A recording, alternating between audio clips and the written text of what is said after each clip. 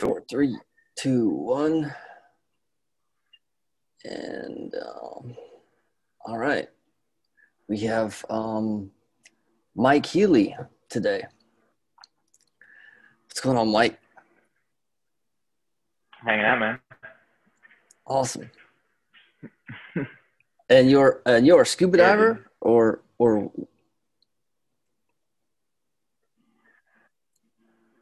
Yeah, scuba diver instructor. okay, Or I teach people how to scuba dive. right on. Yes, it's something new I got into. I moved down to Florida about a year and a half ago, and I was really committed to not getting a regular job and just working outside or specifically on a boat on the water. And scuba is kind of the easiest pathway for that. I had taken some scuba courses back in college Mm-hmm. and had done some scuba diving on a little vacation I took before I moved down here. So it was an easy fit in.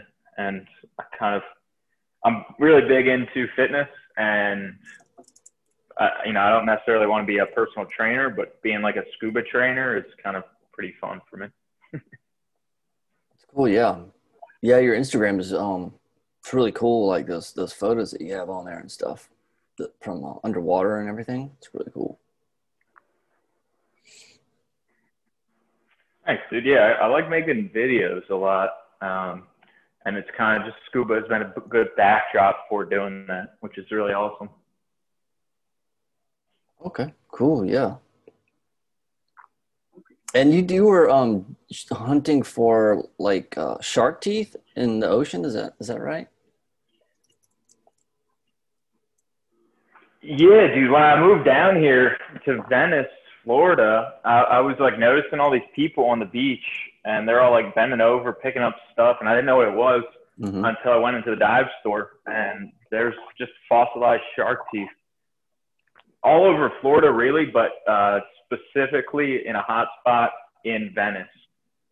So I've done hundreds of dives out there, just looking for these teeth. You kind of just find them sitting on the ocean floor.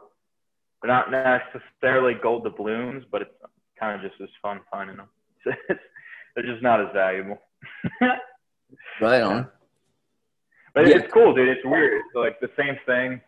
If you ever seen any kind of like treasure hunting movies where they're Yeah. like, oh, a storm just blew in and it like shook up the bottom and the sand moves and it'll uncover teeth, and then other spots will cover up the teeth. So and Mm-hmm. they'll have to wait a few days to get back in water until the visibility clears up. So it's all very cool, like being very connected to the ocean and just like That's cool, man. I mean, we're kind of just stealing from Earth. Right on. Not really. Yeah, man. But it's kind of just something I fell into. I never really anticipated myself doing anything like it. I mean, there's other people that are a lot more devoted to finding shark teeth, but I definitely enjoy it. I've got a pretty good stash. I try making jewelry out of them.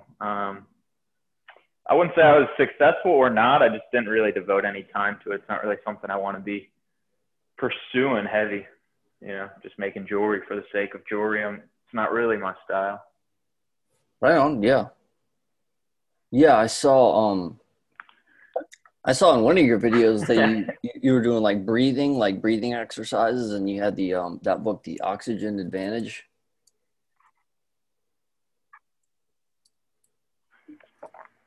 Yeah, you ever heard of that one before, or just when I shared it? Yeah, I've heard of it before. Yeah. Oh, dude, nice. What was the context in which you heard about it? And like, I did th- you get into it at all, or? yeah, I think I listened to that one on audiobook. It was one of those ones. I can't remember which one. Um, um, but it had all these breathing exercises in it. I'm pretty sure that was it, the one that I listened to, but I'm not 100% sure. Yeah, dude, I found that book a few years ago. I Mm-hmm. was back in college playing rugby, and just grew up as a kid with asthma. Doctors never really told me what was going on. They were just like, yeah, you're kind of weak at breathing. And I was just never really good at sports. I mean, I Mm-hmm. didn't really put in the time to get in shape, but I just like always felt like I had a bigger barrier to get me there. Yeah. And nobody ever told me like anything. Like they gave me an inhaler. They said, use this, it'll help. And I never did. I didn't really understand what it was for. And so we're playing rugby, and my one buddy's really into just getting in shape and like taking his training to the next level. And he hands me this book, and I'm like, what do you mean teach me how to breathe? Like, okay. I start reading it, dude, and it's just saying stuff that I'd never heard. Like, hey, your mouth is for talking and eating. Your nose is for breathing. Like, breathe through your nose. I was like, Yeah. what? And then they're like, breathe into your diaphragm. Like, I always thought that when you inhale, your shoulders go up and your stomach goes in. And when you exhale, the opposite. But that is the opposite, where like your shoulders should be relaxed and your lower abdomen, like your stomach, your rib cage should be expanding if you're taking a deeper breath. So that all that was just like brand new to me. Right on. Yeah. And then just like, so I just like went really into it. Also talked about just like breathing loudness. Like I can't season just in the best shape of my life. Like in terms of like being able to run around. There were times when like I wasn't tired. And even like in practice before, when they'd be like, water break, I'd be like, I need water. But now I understood that when I wasn't running around, breathing through my mouth, drying out my throat, I didn't crave water. And I wasn't as tired either. So in between the breaks, I would be like, oh, come on, guys, let's throw the ball around. Where before I would be like, this practice is so hard. Yeah. So Yeah. it's not to say that I was the most elite athlete ever. I Yeah. still was pretty average at rugby, but in my own life, it changed everything. Yeah, I'm pretty sure that's the book that I Which is listened cool. to, The Oxidative Advantage. It was a couple years ago that I listened to it, but yeah, there's some really cool techniques in that book. Really valuable information. Yeah, dude, just simple stuff that I can implement.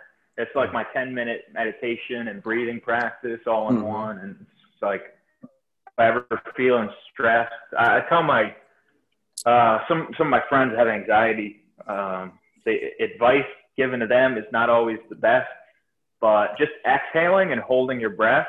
I found like I don't have super bad anxiety or like anxiety attacks, but I found that to be super helpful because if you hold your breath, that becomes like your main focus. Is like, I can't breathe, I need to breathe. Not, oh, did I embarrass myself, or oh, do I have enough money, or blah blah blah, all that kind of stuff. It's just like, I don't know.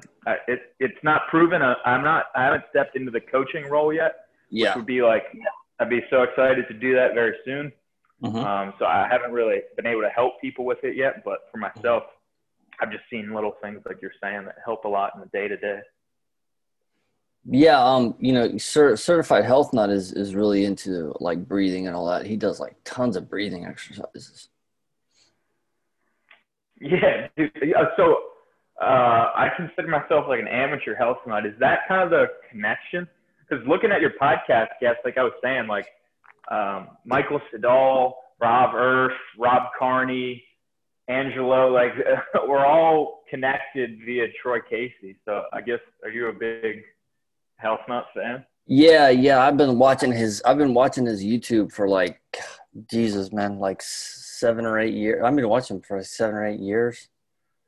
But Nice, dude. Yeah. I think that's the connection. He messaged me on through Instagram because I sent him a message because I was trying to get him on the podcast. Nice. And I'm just like, oh yeah, he just doesn't have time, It's like 3 weeks or something that's gone by, And then he sent me a message yesterday, or like 2 days ago, and he's like, yeah, just text me, And I was like, I couldn't believe it, man. I couldn't believe it. I was like, holy crap, dude! Certified Health Nut just fucking message me. So yeah, I'm trying to get him on. So Heck yeah, dude. when I get back to the States, I'll probably set something up. So, yeah. That'd be killer, dude. Yeah, I've been watching his stuff for a long time as well. And since I went into business, that like eventually one day he was just like, hey, like I've been working for Purium the whole time. And I was like, oh, what? And he's like, yeah, you guys can come work with me. And I was like, oh, what? Let's go. So I did, and got connected. Rob Carney actually commented on the YouTube video, and I was like, hey, what's up, Rob? Like, I figured that Troy would not be the guy to go through. He was just kind of spreading the word. Yeah. But Rob was like super helpful with everything, and Rob's brought him on a few team calls, so I've gotten to know him a little bit, just a few conversations. We're not like buddy. Yeah. But it's been cool, man. Yeah, that's cool. That's cool. Yeah. The Purium products are like really, really interesting, man. Because the just the quality of it. I'm really into supplements, man. I'm a supplement guy. I really like supplements. Whenever I go to Whole Foods, I find myself in the supplement area, and but it's, you know what I'm saying? You know what I mean? You're like, you go in there and you're like trying to get some like, organic sweet potatoes or something. And then you're like, all of a sudden you see like, like MCT oil, and you're just like, oh man, I gotta have some fucking MCT oil. Yeah, I'm like, oh, I could add this in or that in. But is there a lot of supplements over in Japan, or have you kind of put that on the back burner?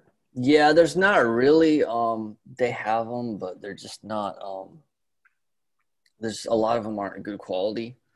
You can get them on iHerb.com if you want to get them overseas, so you can order them. But yeah. Yeah, what has it been like, or how long have you been over in Japan? See, I've been over here for a year, but I was here before in 2015 for a year. But I was in China Have before. you noticed anything? Okay, you see, have you been teaching English like that for a while? Yeah, for like 10 years.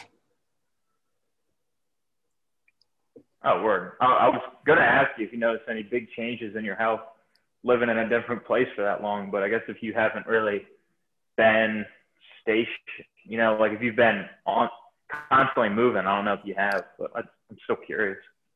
Yeah, I kind of do have a story about that. Like back in the day, Dude, like I'm sort of kind of gluten intolerant, sort of, but the way I found out was I was in Korea, and they don't eat a lot of bread there. They eat some bread, but they don't eat a lot of bread. And then I eat a typical Korean diet pretty much most of the time. But then I came home and I started eating like bread or whatever and things like that, because I was staying with family. And I just noticed that I would get these sinuses, man. My sinuses would just go freaking nuts. I mean, I would just be like in a fucking like the worst headache, pain, like just like so fucking horrible, just miserable, man. Like I like almost like to the point where I almost had to go to the hospital. I was in so much pain. And then I left America. This is when I came back to America, and then I left and went to Japan, and I didn't have that problem anymore. So I was just kind of like, well, what the heck is going on? Is it something in the environment? Was it something at my parents' house? Was it their car? A mold? Something like that. But yeah, I figured out it was just the gluten, the wheat products that I was eating. It was causing that. Dude, I had a buddy tell me that he was living in Germany for a year and a half and just, eating plenty of bread over there. I guess that's part of their diet. But stuff that like a baker would make, and then he'd have it. And then he comes back to America and he's eating the same kind of thing. And then all of a sudden he's like bugging out. And he's like, dude, I think I have a gluten intolerance. And I was like, dude, it may just be the food in America, and like how it's prepared and the quality of it. It's not necessarily bread in general. And he was like, oh shit. And I was like, I mean, maybe, I'm not a scientist, but Yeah. that's like, it just, that's the kind of thing that it bothers me. And it's why I like working with Troy Imperium. It's because it's like, dude, there's something messed up going on here, and it's kind of affecting our lives. Yeah, there's something definitely going on there. There's certain things they do put in the bread, like some kind of fillers that are not legal in like Singapore and Japan and things like that. But yeah, but then there's the GMO wheat. There's like some added protein or something. I don't know. There's something manipulated in there, and anyway. But yeah, it's Dude, crazy. even if you heard of the food babe, some girl on Instagram was going off on Subway because there's this ingredient in their bread that they use to make it look like symmetrical, but it's an ingredient used to make yoga mats. So she was like out in front of Subway, like chewing on yoga mats, trying to make it an image, and it's just they're like, oh no, we don't do that, but like very clear that they do, and stuff like that is going on everywhere where they're just like, no, we gotta just feed these people and get them the lunch special, but it's like, how can we be feeding people and poisoning them at the same time? And like, how is that like been okay for years and years and years? And we just kind of get by because we all feel like okay, and then we always like can make it through the next day. But it's these like slow killers that just like start to compound and just like drag us down, and then all of a sudden like something just goes haywire and you're like freaking out. And it's like, I need to go to a doctor, and the doctor doesn't know what's wrong with me. It's like, because this wasn't an acute injury, it's these chronic things now where it's just built up over and over and over. Yeah, there's a lot of that kind of thing going on, and you see people in Japan especially, and they're just like, man, these people are like 70, and they're just like, they look like they're like 50, and they ride their bikes and they're like 85, you know what I mean? Like, and they're just every day they're out riding their bikes and like walking and stuff. Like, I mean, it's just kind of like, it's crazy. Yeah. I think the food quality is pretty good here, actually. Dude, that's happy to hear that. Yeah. What's like the exercise scene? Is it just simple stuff like walking, bikes, maybe some martial arts? Yeah, they do some martial arts. When I was teaching at the junior high school, they would do the kendo. I don't know if you know what kendo is, but it's like a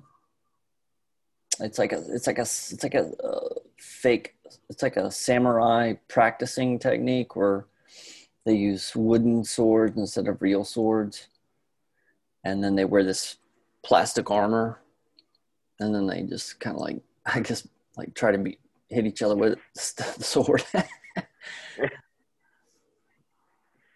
sounds awesome.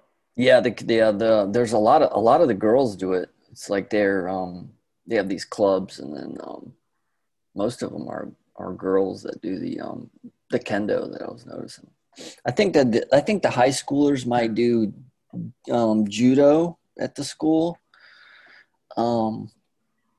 But yeah, there's gyms, and there's yoga. Yoga's popular here, and but walking, man. I mean, dude, I'm in Tokyo, and I've been running around doing errands, and I'm trying to do, get my sightseeing, like last bit of sightseeing and everything like that. And God, man, I just walk everywhere because you have to walk to the station, and then to the subway station. Then you have to walk to wherever you're going from the station. So yeah, that walking definitely it's a big part of life here. Dude, I dig that. I mean, that's like the simplest thing. I'm walking around my apartment right now while we're talking. And that's all I kind of really remember from doing when I was traveling. I didn't really have the luxury or like even the extra clothing to go to a gym and like sweat it out. So I was like, I'm just going to walk around. I've never been to any of these places. Mm-hmm. The more I walk around, the more I get to see and like be outside. I don't really have anything to do, so I could literally just walk around for 2 hours, find somewhere to eat, walk around for another 3 hours, maybe like read a little bit of a book, and it's like it kind of like gave me the opportunity, like, what do I want to do in a day? And I was like, I guess just walk around a little bit, chill out, read some Yeah. books. Yeah. Troy Casey, he's really into walking. He said something like, we're like But it's meant just to like walk and stuff. one of those,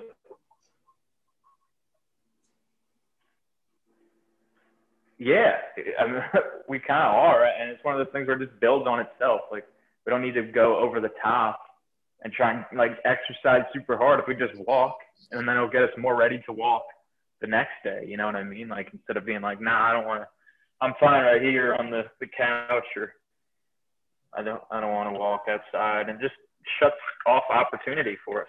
You know what I mean? Yeah. I noticed like when I go back home to the US, I don't walk as much. If I'm staying with my parents or something, I don't walk as much. I think that has something to do with our houses just being set up so awesome that they're just like a sweet cage. I Like, I'm like, know. I can't wait to get back to my cage. I got a refrigerator, a kitchen, I got a playroom, I got this magical TV screen, and it's just like, why would I want to leave? Yeah. And that's kind of why I look at people with RVs or boats, and I'm like, if you're living there, like, you probably don't want to, or like even in a place where a house is so small. Like, my buddy's moving to Hawaii, and he's like, pretty small 1 bedroom. And I was like, but why are you going to want to be inside? There's the beach, the water, the mountains. And he's like, exactly. And I'm like, dude, that's a preferred way to live, at least in my eyes. Heck yeah, man. Heck yeah, dude. So what kind of things do you have planned for when you get back home? Are you going to just like a pit stop, or staying in the Yeah, U.S. for a bit? I'm gonna stay in the US for a little bit, just because I've been away for like 2 years, so I'll probably spend at least a month there. Um, Oh, at least a month. I was, I would consider that still a pit stop. yeah, yeah, man. I'm sort of kind of in transition, and I'm not sure what I'm gonna be doing next. I sort of have a plan. I have a plan of what I'd like to do, but if that doesn't work out, then I might do something else. I might go to, I'd like to go to Taiwan first and foremost, but we'll see if that happens. And then if not, maybe I'll go to Vietnam. I'm not sure, but, um, but yeah, I'm just kind of sort of, kind of, kind of playing it by ear right now, man. So. What kind of things are you trying to do in general? Oh, in the U.S., just visit family. No. Oh no, I just meant like with your work. Like, are you do you like living in Asia for long periods of time, or like, or do you just like love teaching English to people? I do. I do like teaching. You know what I mean? Yeah. I like teaching. I enjoy it. I'm really good at it. I can get. I'm pretty good at what I do. Because I've been doing it for so long. But it's kind of at this point, it's kind of like something different. Is gonna happen. Because I'm ready for a new something different. So yeah. So I'm kind of yeah. I'm kind of ready to let something different happen. That's why I started this podcast, man. To be honest with you, because I don't know what my purpose is right now, and I'm just kind of feeling out, you know. And I was kind of like, I was sitting there, I was sitting in Japan, and I was like, well, who do I want to hang out with? And I was like, well, who would I most like to hang out with, and what do I like to do? And okay, well, I love, Troy Casey. I love, you know, all these people that I've interviewed on my podcast, and these people that I follow on Instagram and everything like that. You know, Angelo and all those guys, and you and everybody else, and like, well, dude, what the heck, you know, why don't I just start a podcast, you know, to just connect with people, you know, because that's, you know, that's all I really want to do is just freaking connect with some people, man. So Yeah, dude, I'm definitely appreciative you started this. It's funny. It's like a podcast isn't, we're just using it as an excuse to talk to each other uninterrupted for a bit, which is always nice in my book. yeah, But yeah. I kind of know a little bit what you mean. Like with when I was traveling, I would stay in places real short. I'd be somewhere for a day or two. Hmm. I was like, dude, I don't think I want to be traveling this like touristy, like nonstop. But I don't really want to like live in one place.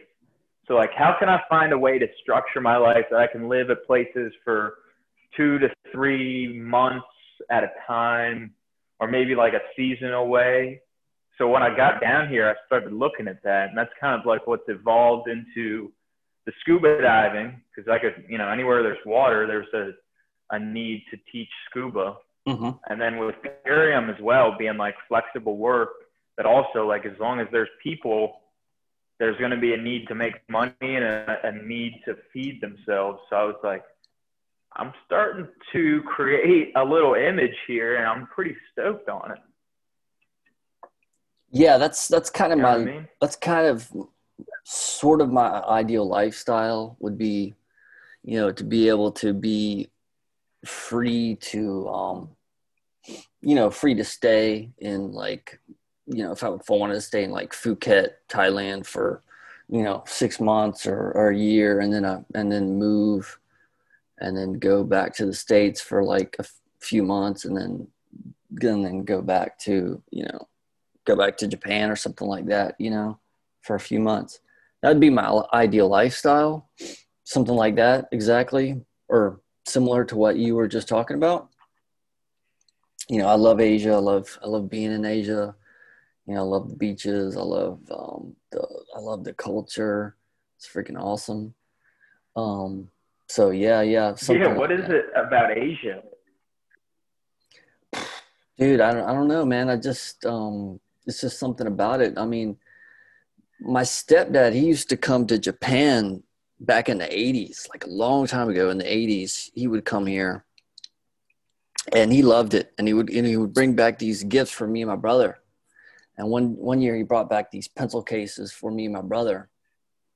And they're just the freaking awesomest pencil case in the world. But but yeah, every kid wanted this pencil case, man, because like you push a button and like the eraser would come out one part, and then you push another button and the pencil will pop out at the top. And yeah, it was just freaking awesome. But um so that's what started my interest. And then in the late 80s, you know, I was into comic books, and they started the first Japanese comic books were translated to English at that time. There was only like three comics, uh, and it was just like it was just mind blowing, these comics to me, man. I was like 14 at the time when those came out, and yeah, so I got into that for, you know, a couple of years.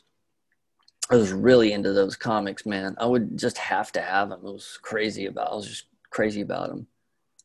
Um, but and then, you know, later on, I took an Asian art history class in college, and the professor was like a teacher in Tokyo for a while, and he was he was like late 70s, and he had all these stories about you know, about Asian art and the Buddhist statues, and, you know, all these crazy stories about teaching in Tokyo at the Tokyo University.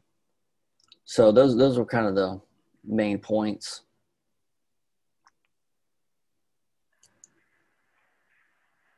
Huh, dude.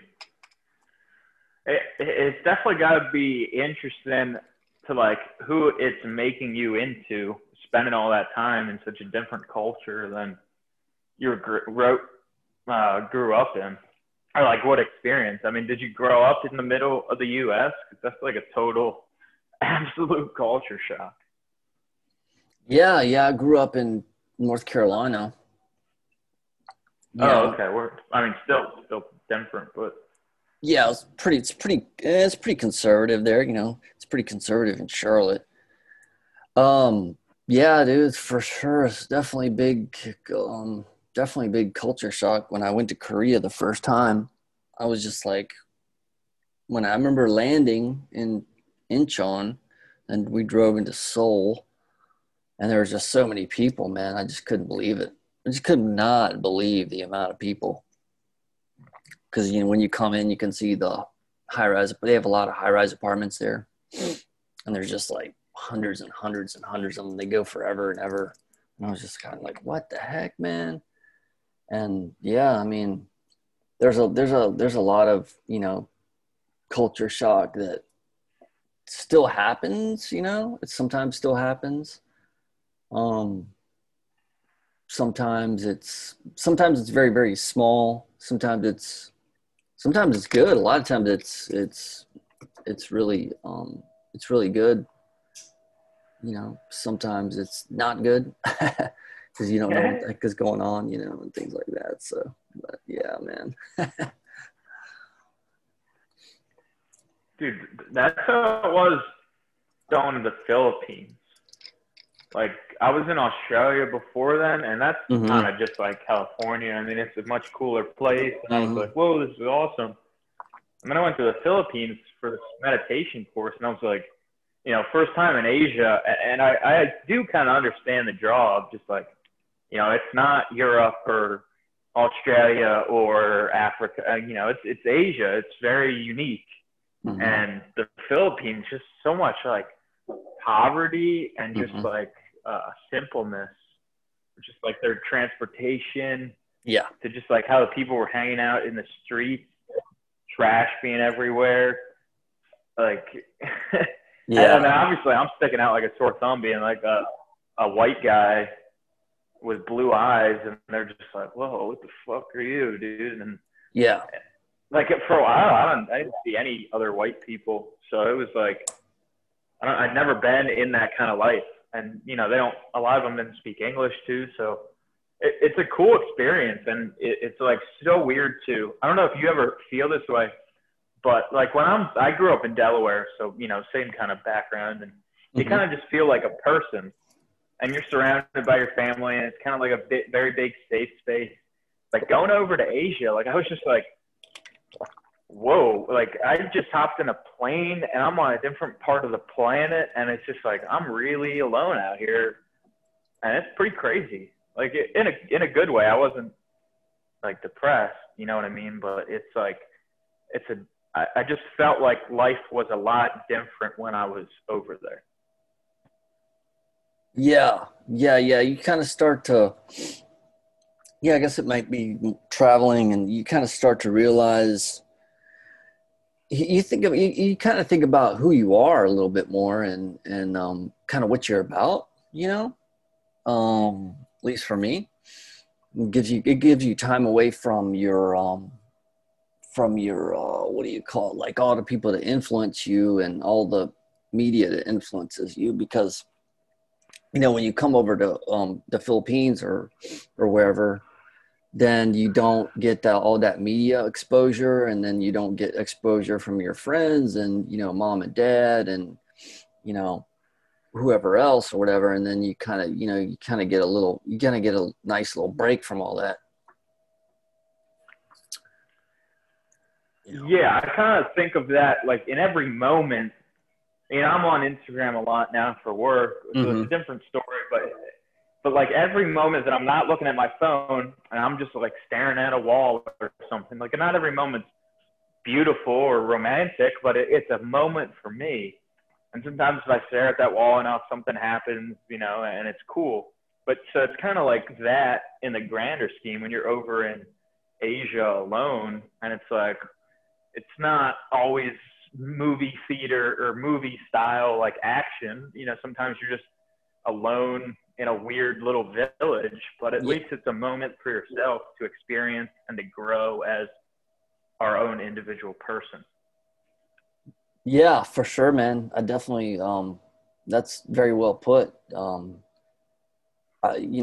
like the way you put that. Yeah, for sure. I mean, like you're saying, you're walking around and, say where was I? I was in Kyoto and I was just kind of walking around and I was, there's not a lot of tourists here now in Japan. And so I'm like, because of the whole COVID thing, and I was walking up this temple, and yeah, just seeing all the people and everybody so happy, and walking up this temple, and it was just such a great little moment, man, And I was just kind of like, wow, this is so awesome, and yeah, those little moments to me are just like tiny treasures, man. Just freaking little treasures. Yeah. So did you find out anything? It sounds like you've been alone on this journey. Did you find out anything, or like, did anything surprise you about being alone for so long? I definitely had a few revelations that I'll share with you afterwards. Yeah, I was I was supposed to be in Tokyo for this last job, and I kind of got shafted a little bit to a smaller city. I wasn't supposed to be there. Was not very happy about that, and so I was because I have friends in Tokyo already, right? So I was kind of like, well, great. Now I want to be alone. I know what that means, right? So I'm like, all right. So I got shafted, and I'm out here in this small city. And I had to spend a lot of time alone, man, and I was kind of upset about it, and I was kind of angry about it. And then I was just kind of like, all right. So I just accepted it. And then I was like, all right, well, whatever. Maybe this is what's supposed to happen. And then, yeah, I got into my journaling a little bit more. I started writing a little bit more, journaling. Um, for sure, that's been a big part of this past year. And looking into past traumas. So I started writing down some of those past traumas from childhood. I actually talked with a little bit in some of my old other podcasts about it, but yeah, writing down those things. And then let's see, I wrote yeah, that was like one of the biggest things. And then starting this podcast, just being like, look, man, why don't I just freaking do this podcast? If I wasn't out there alone, I probably wouldn't have started this podcast, to be honest with you, because I needed something to do. Yeah, right. I listened to so many podcasts Mm-hmm. while I was just walking around or like alone. Huh. I had the same feeling of just being alone. I don't really keep up with a lot of my people. Yeah. I was after I graduated college, like I moved down to the beach with my parents, and I was working 6 days a week, Wow. and like so I didn't, and then I like to take care of myself. Yeah, it was a summer job, so it wouldn't have been like that forever. But so I didn't really have time for friends. Occasionally they'd come visit me. The rest of my Mm-hmm. friends were in the big cities, New York, Philly, DC. But I didn't feel alone. I was working. But then when I went to travel, and then I just like watched my money go down every day. Like I was not in a position where I was working, so I was just Mm-hmm. losing money every day. And I'm like, is this what I want to be doing? Like, do I want to be traveling? Like, what is this bringing me? I mean, it's a Mm-hmm. beautiful experience, but is it worth just losing all my money over? Mm-hmm. And I felt the same thing. I just kind of felt a little lonely. I've always been like, oh, I don't need my family or my friends, and I'll be fine on my own. And then I was on my own, and I was like, what the fuck, dude? I want to talk to somebody. And, Yeah. I'd try and meet some people around the hostel or whatever. But Mm-hmm. I'm kind of shy sometimes, and I would get in my own head about that. Mm-hmm. So, yeah, I was really surprised by that. I mean, now it's weird because now that I'm back here, and I have my girlfriend, but besides that, I don't really hang out with anyone. But I don't feel lonely. So it's Mm-hmm. so weird that like that feeling was happening while I was traveling. Mm-hmm. Mm-hmm. Mm-hmm. Yeah, yeah. Uh, For sure I can relate to that, man. For sure I can relate to that. so those childhood traumas, like how did you remember them? Yeah, I had a conversation with somebody. He does I'm trying to get him on the podcast, or I'd like to get him on the podcast, but he does men's coaching, and a really cool guy. But I just had a little phone call with him, and I just started talking, and then yeah, I just started talking about some uh some of my past trauma from when I was a child, and then on the phone call, and then I wrote it down right in my journal, and I wrote it down as if I was talking to that child um, at that point in time. So like I would say, like, or uh, like, or describing it like the child at that point in time, like it was another person kind of thing, and I was looking at that person. So yeah, it was hard to revisit, but then I started thinking about other things, other past traumas, and guilty feelings, and writing is very, very therapeutic. It's definitely, Definitely. yeah, it's definitely helpful. And then that kind of it kind of leads to other things. I don't know if this is always the case, but I started thinking about when I was in junior high school, and I got bullied a lot because I was like, I was kind of like the weaker kid, and so I got bullied a lot, and some ideas of masculinity and all those kinds of things, like, and you know it's kind of crazy to like, why am I thinking about that? Why am I thinking about junior high school, dude? I'm like 47 years old, and I'm thinking about junior high school, and getting bullied in junior high school. I was never like beat up or anything like that severely, but I had friends. I had my best friend, and he would help me out sometimes if I was getting bullied. He'd come in and you know save the day kind of thing. But I was thinking about it. It wasn't like really physical. It was just that I didn't stand up for myself. And that's what I was really angry about. I wasn't angry at the bullying or the bullies. I wasn't angry at them. I was angry because I didn't stand up for myself. So I guess that's Huh. what I found out. Yeah. Yeah. So Dude, I appreciate you sharing me with this since we just kind of met today. It's very cool that you're open about talking about this. This kind of stuff that interests me a lot. Of just like examining, because I've been doing that a lot recently. It's looking at my traumas. And trying to read through this book that talks a little bit, kind of like a guided way to examine it. mm-hmm.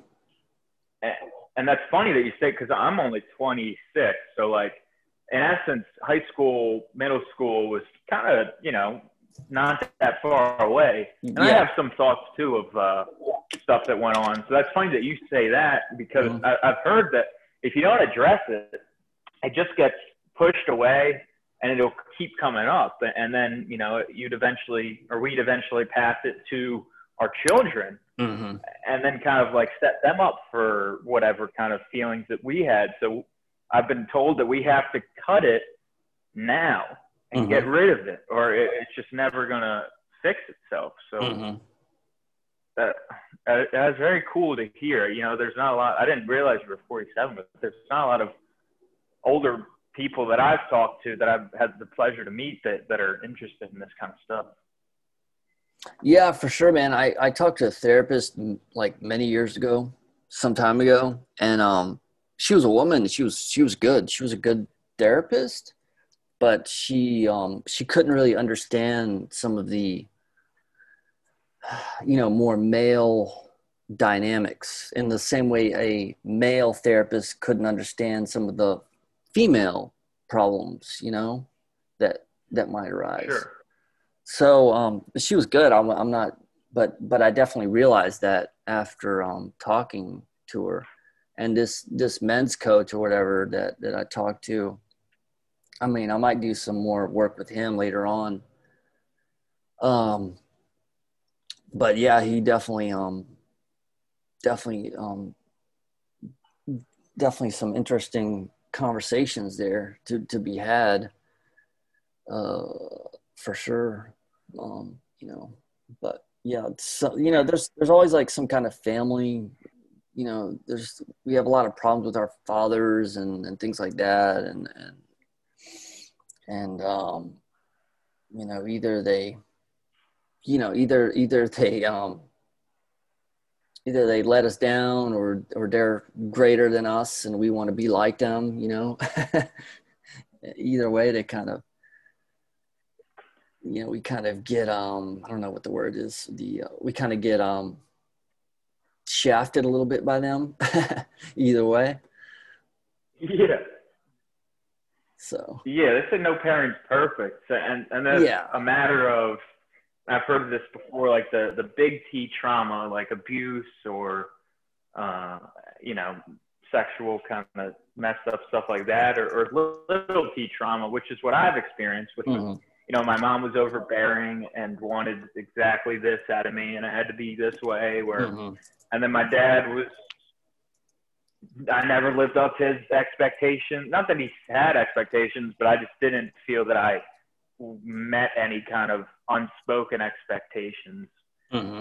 And then I have my own issues with money, just because Mm-hmm. of, I know how much money he did have, but how much of it my mom was always spending, Mm-hmm. and he would get frustrated there. And it kind of created this idea of like, no matter how much we have, we're always going to need to spend it, and we're always never going to have enough. Mm-hmm. So now that's something I'm having to deal with, being out on my own for the Mm-hmm. first time. Like, oh, how do I change my orientation? And talking with Rob has been a big help, because he was in, when I met him, I was about $2,000 in debt, and he was like 12 grand in debt. And he's just like, yeah, this is how I think about it. It's going to be fine. If I just stress out over it, it's not helping. And, sometimes I need to spend money. And Mm-hmm. I kind of have that idea, but Mm-hmm. hearing it from him was like, all right, cool. Like, all right, I'm glad someone's on the same page. Like, yeah, it will be okay. The money will come. It's not really a big deal. Mm-hmm. I'll survive. Yeah, for sure, man. I had some bad money, what do you call it, mindsets implemented, bad money programming put in by my parents, um, particularly by my mom, and she was always like like, oh, we're never gonna have enough money, and she was always like, we have to save, and we're never going to have enough money. That was kind of her mindset from that she got when she was a kid. And then it sort of came into, that's what I got. Like, we're never going to have enough kind of thing. And yeah, so I started, that's one of the things I've been thinking about recently too, is that mindset, and where that mindset comes from. And so for sure, like when people, okay, Troy Casey talks a lot about this as well, but when you speak it, then it's a problem, or it can be a problem, the words that you say. So like when I hear my parents say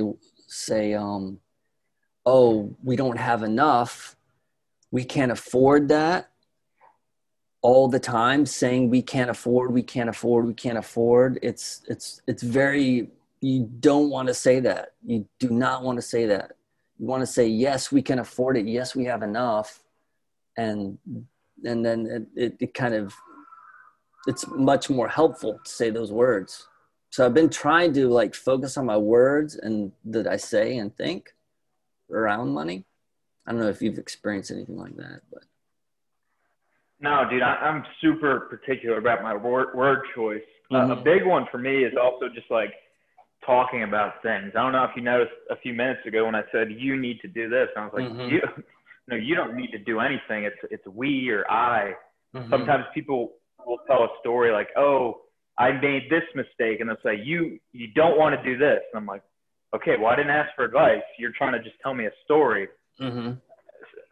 And then a lot of things too, where like, yeah, we can't afford that, and uh, it's very hard to change that way of speaking in Yes. regards to money. When you literally see that you don't have it, to be like, no, I will have it, and Mm-hmm. I do have it, just not at this moment, and like just kind of like you almost have to lose grips with reality and time as it's currently understood to really feel that abundance. Yes. Yes. It, Yeah. okay, cool. I didn't know if I was going to lose you right there.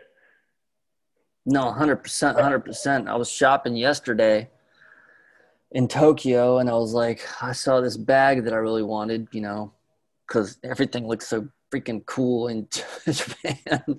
And I'm like, and I'm like, oh man, I just want this bag. It looks so cool. And then I heard myself say, oh, I can't afford it, in my mind. And then I'm like, oh, I definitely, what do you say? Was conscious of what I was thinking, and so, in that respect, maybe visualization can come in handy. I've been slacking on my visualization lately. I need to get back into it. But yeah. Yeah, that kind of goes with what I was thinking. It is Mm-hmm. like, maybe it's not that you can or cannot afford it, but it's like, do you need it? What would you use it for? Is it worth the investment? Like that's where I've been at for the past probably year or so since I got down here. Is Yes. I haven't had, I came here with very little money, got into diving, and just like was not making any money, and I was spending more on dive equipment. Mm-hmm. And so I've had no free income for at least 2+ years.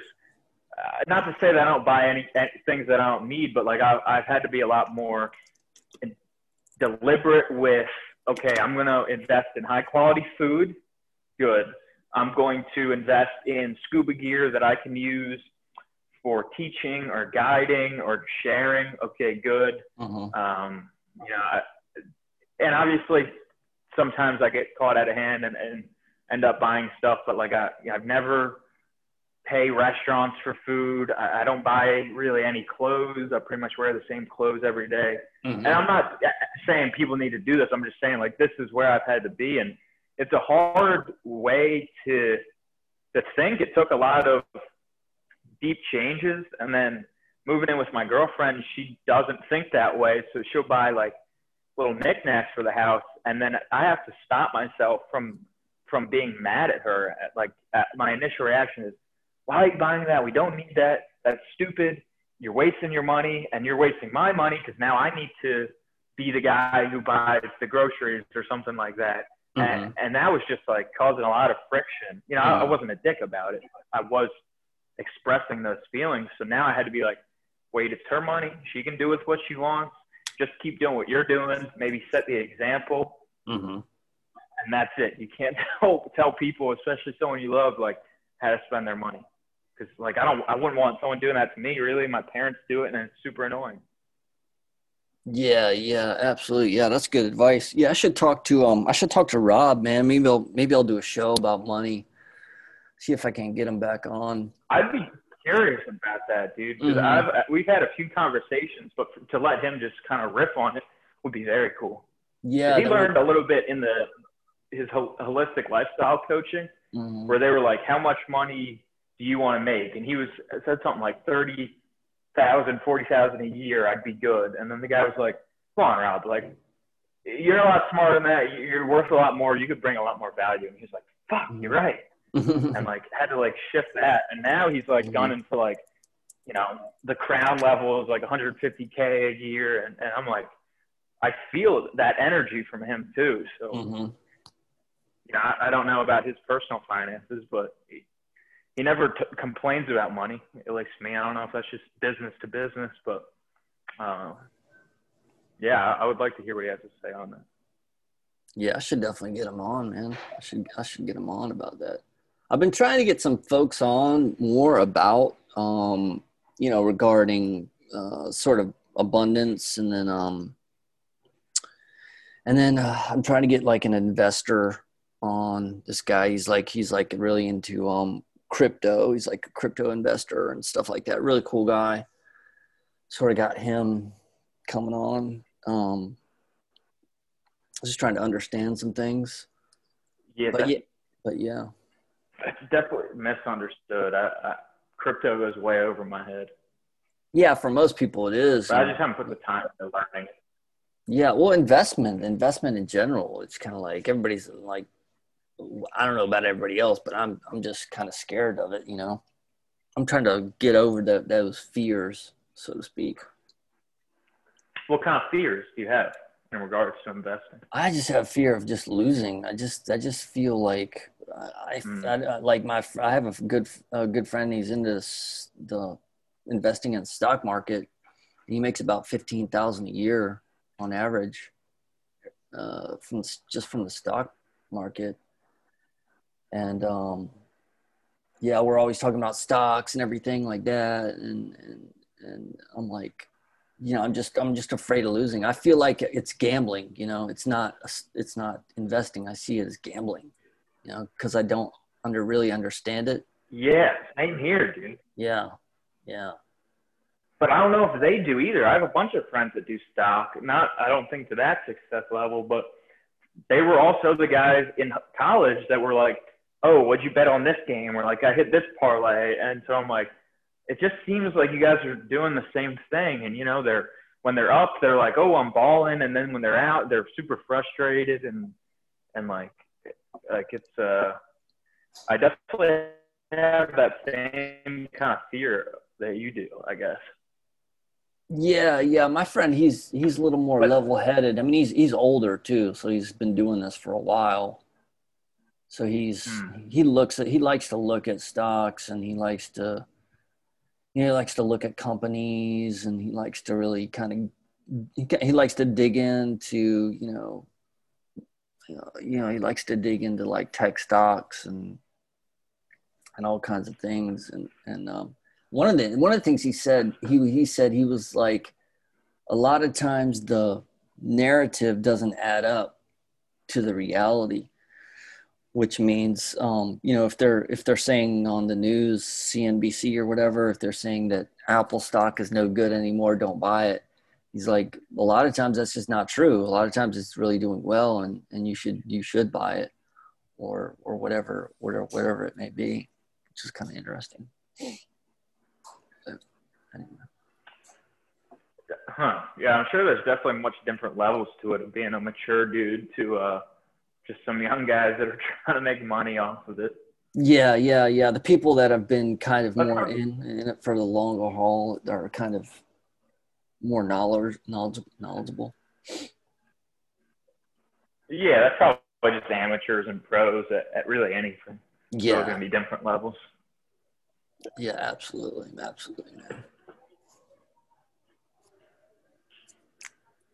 I see that a lot. I wanted to ask you about I try this. not to be an elite. I want to ask you about this this Yeah, dude. meditation course you took in the Philippines. Oh, dude, for sure. I was some woman in a cafe recommended it to me. It's a Vipassana meditation course. Have you ever heard of that? Mm-mm. It's kind of the stuff, I guess, that the Buddha did. Like, his meditation is part of his whole thing. It's like the actionable part. They said a lot of Buddhist words and yogi words that I didn't always put all the pieces together, but it was a cool thing. They do it all over the place. And I saw one was in the Philippines, like a month from when I was where it was in Australia. And I was like, all right, perfect. I always love to go to the Philippines. Made my way there. It's free. You go in, It separates you boys and girls. They take away all your things, or you give them all your things.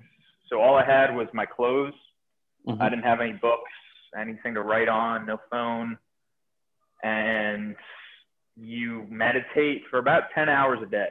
It's broken up into different hour or hour and a half long sessions.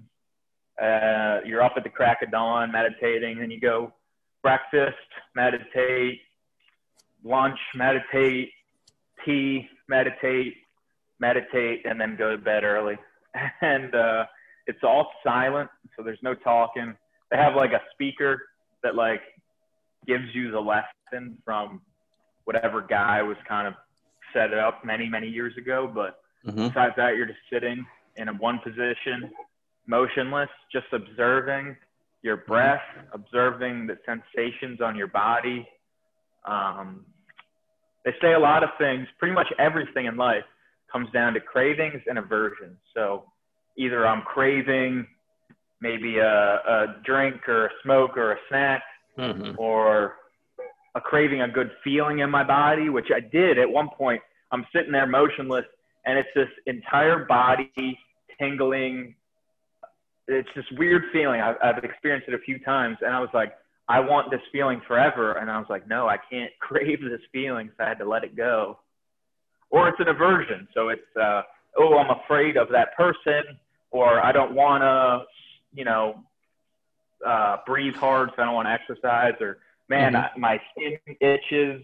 It's something small, and they would start to tell you how it can relate, and you'll notice, oh, if you have an aversion to that, it started by a feeling in your body. So we're really just like connecting with that, and it was really nice I didn't wear my contacts or my glasses, so I couldn't see, I couldn't speak. All I did was just kind of like walk around, almost like a zombie, but in a good way, and just meditate. In between, I would think about the Star Wars movie plot, just for no reason in particular. I just like Star Wars, but yeah, it was really cool. And then I gave them. They asked for money at the end so that other people can experience it for free. So I gave them a bunch of money. It was really nice, man. That's cool, man. Yeah, that's intense. Yeah, it's definitely intense. I carried on with the meditations. It wants you to do an hour in the morning, hour in the evening. Carried on with that for a few months, but just kind of lost touch with it. It's the old additive, like, oh, I don't have time to meditate. But if you meditate, all the time that you do have is more valuable and productive. But I don't know. I think I have an aversion to sitting still for that long. But the craziest part was when I started out, I'd never sat cross-legged on the floor. And you just sit like that for, what equals about 100 hours. And my body literally changed. And now I can sit on the floor, not perfect, not like a really talented yogi, but like my legs are crossed. My back is fairly straight. So that was a pretty crazy physical change that went on. And I guess a lot of the pain that I was experiencing in my knees just being bent like that was in my head. It may have to do with some kind of past trauma or like limiting belief that I have, maybe that I don't think my legs can be bent like that. But they would talk about that, and they'd say to just accept the pain, and it's not really there. It's just a sensation. And it's true, because as soon as I would uncross my legs, literally not even 30 seconds, I'd be fine. But in the moment, be like, my knee is about to literally snap. Yeah. So it was like a very weird feeling for sure. And like a hard thing mentally to get over. Yeah. It's crazy, man. But the woman who had told me about it said that she had a breakthrough on like day 4, and she just burst out in tears, and she understood it all. So honestly, I was waiting for day 4 or 5 or my breakthrough to happen, and I was waiting, and nothing ever happened. And I had thoughts. I had this reoccurring thought that this guy that we both wronged each other back in high school, and I kept thinking about it. And I want to do something, and yeah. So many months go by, and I finally emailed him. I was like, dude, I'm sorry about that. And he was like, dude, it's all good. I appreciate you apologizing. I was like, right on. But yeah, I never had a breakthrough. I just,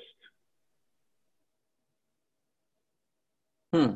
and I read in a book later on that like some people, they have a breakthrough with whatever it may be, a self-help book or a meditation course or breath work or something, but they might have been working for years and months to get that breakthrough. And for me to just say, oh, I did the thing, I want the gift of the breakthrough Mm-hmm. without doing all the past work is kind of selfish and ignorant. It's kind of like me saying like, oh, I'm in shape now, or why am I not in shape now? I did burpees for 6 days in a row. It's like, no, like you got to exercise for a while to reap the real benefits. So that lady was probably just, that was the cherry on top she needed, where for me it was part of my process. Wow, that's cool, man. Yeah, that's interesting. Yeah, man. Thanks for listening.